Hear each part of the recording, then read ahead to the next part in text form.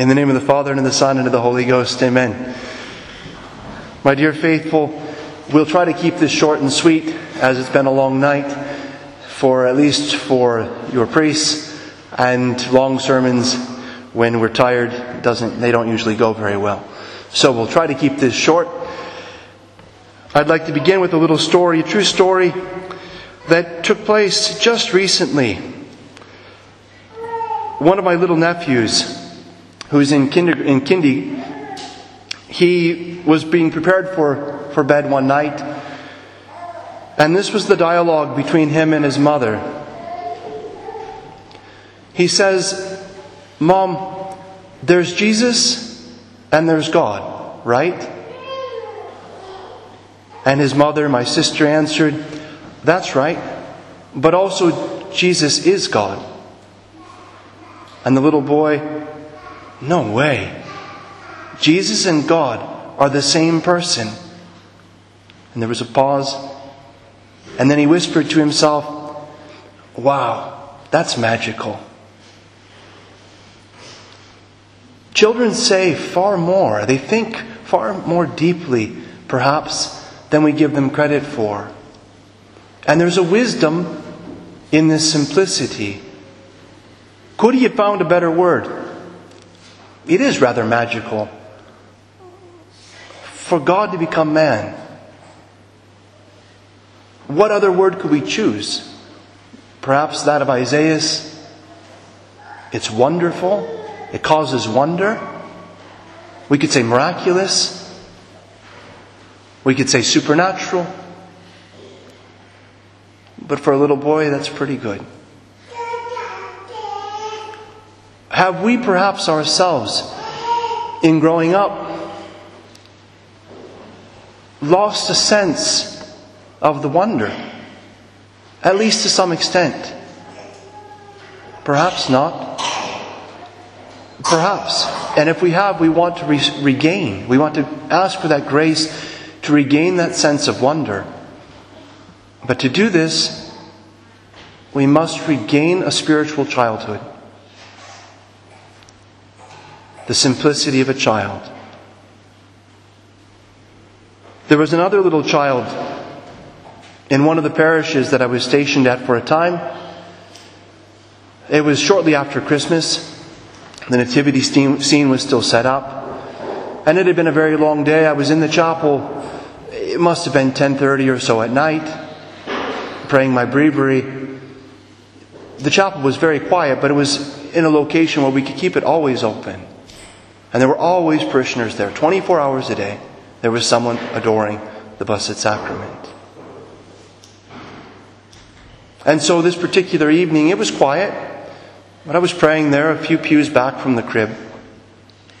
And this little child came in with her mother. She was probably 10 or 11 years old. As far as I could tell, although I never got to meet her, as far as I could tell, there was a certain autism perhaps there. But a great heart. A great heart.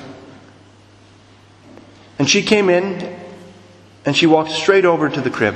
I had seen her come in and pray before. Usually she would go from statue to statue throughout the whole church and say her prayers. And this time she goes straight to the crib. And she knelt down before the crib. She was there alone at the crib.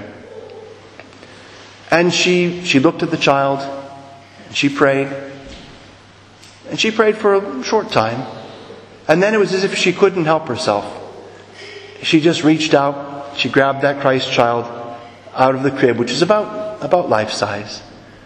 Grabbed that Christ child and just held the child. She rocked that child. She held the child to her heart. Again, the simplicity of a child. Somehow, the Christ child brings it out of those who are baptized. The Christ child came to redeem, and therefore we could say to regenerate, to give a rebirth to the whole world.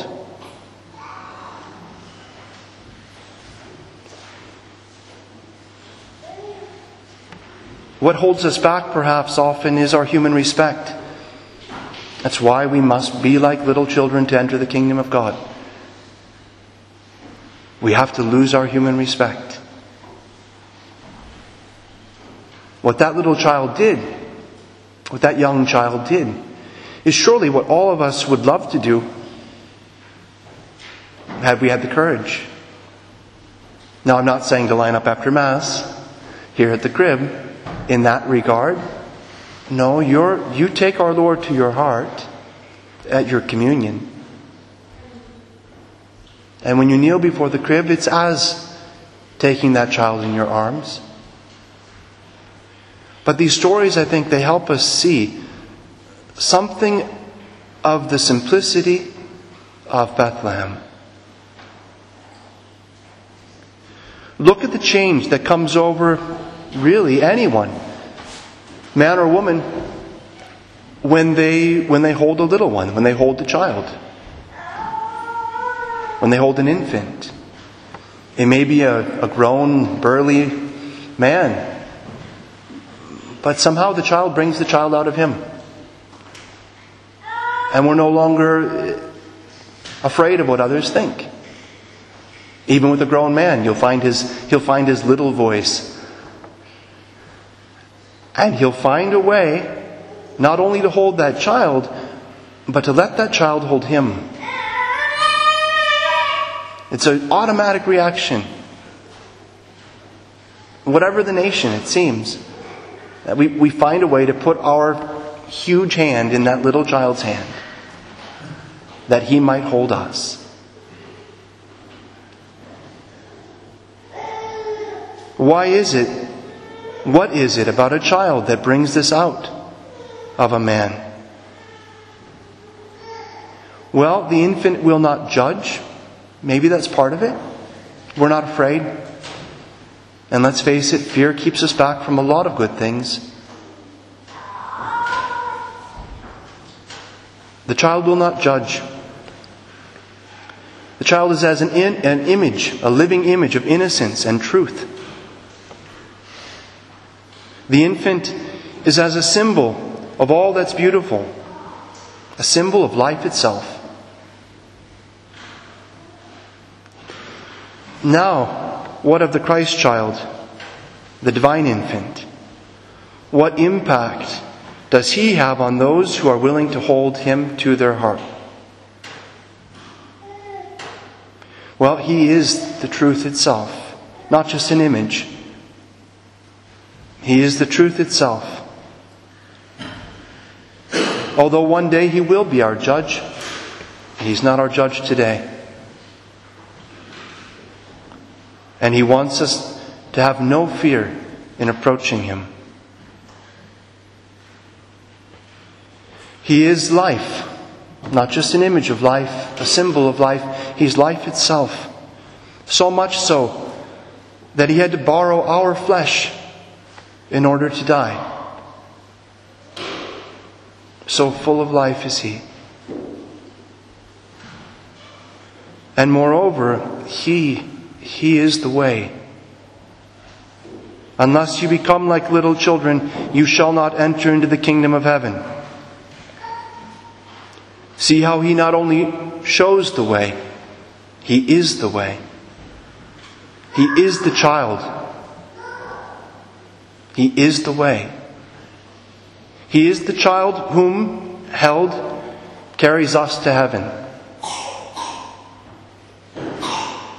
He is the way, He is the truth, He is the life. And this we see in the crib of Bethlehem. And we see that we must imitate Him, therefore we must become as little children. Our Lord would later tell us that. You must become as little children, as infants, or you will not enter the kingdom of heaven. And He set the example. It's not only Christ who is born today, it must be we who are born today. It must be not only Christ who is an infant, completely dependent upon His mother and His father. It must be we who are the child, the infant, completely dependent upon our mother or father. You see, there's nothing wrong with being little. There's nothing wrong with being weak, as long as we're willing to accept the help of our good mother, the help of our father.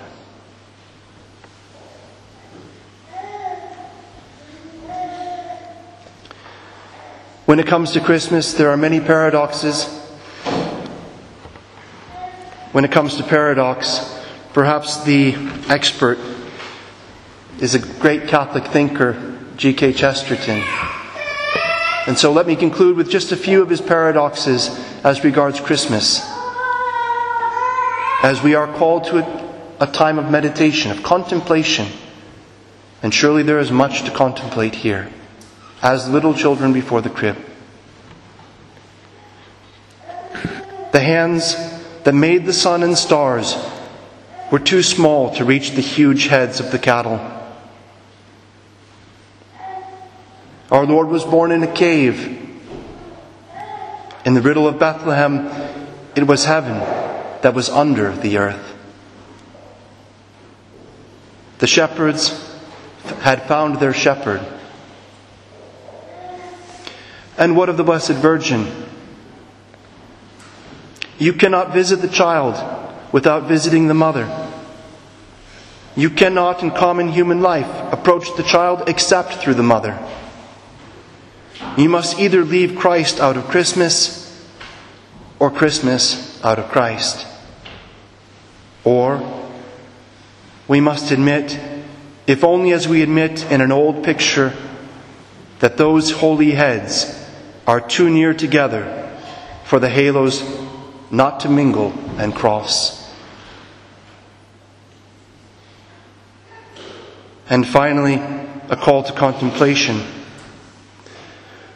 For it is a paradox of that group in the cave, that while our emotions about it are of childish simplicity, our thoughts about it can branch with a never-ending complexity. And we can never reach the end, even of our own ideas, about the child who was a father and the mother who was a child. In the name of the Father, and of the Son, and of the Holy Ghost, amen.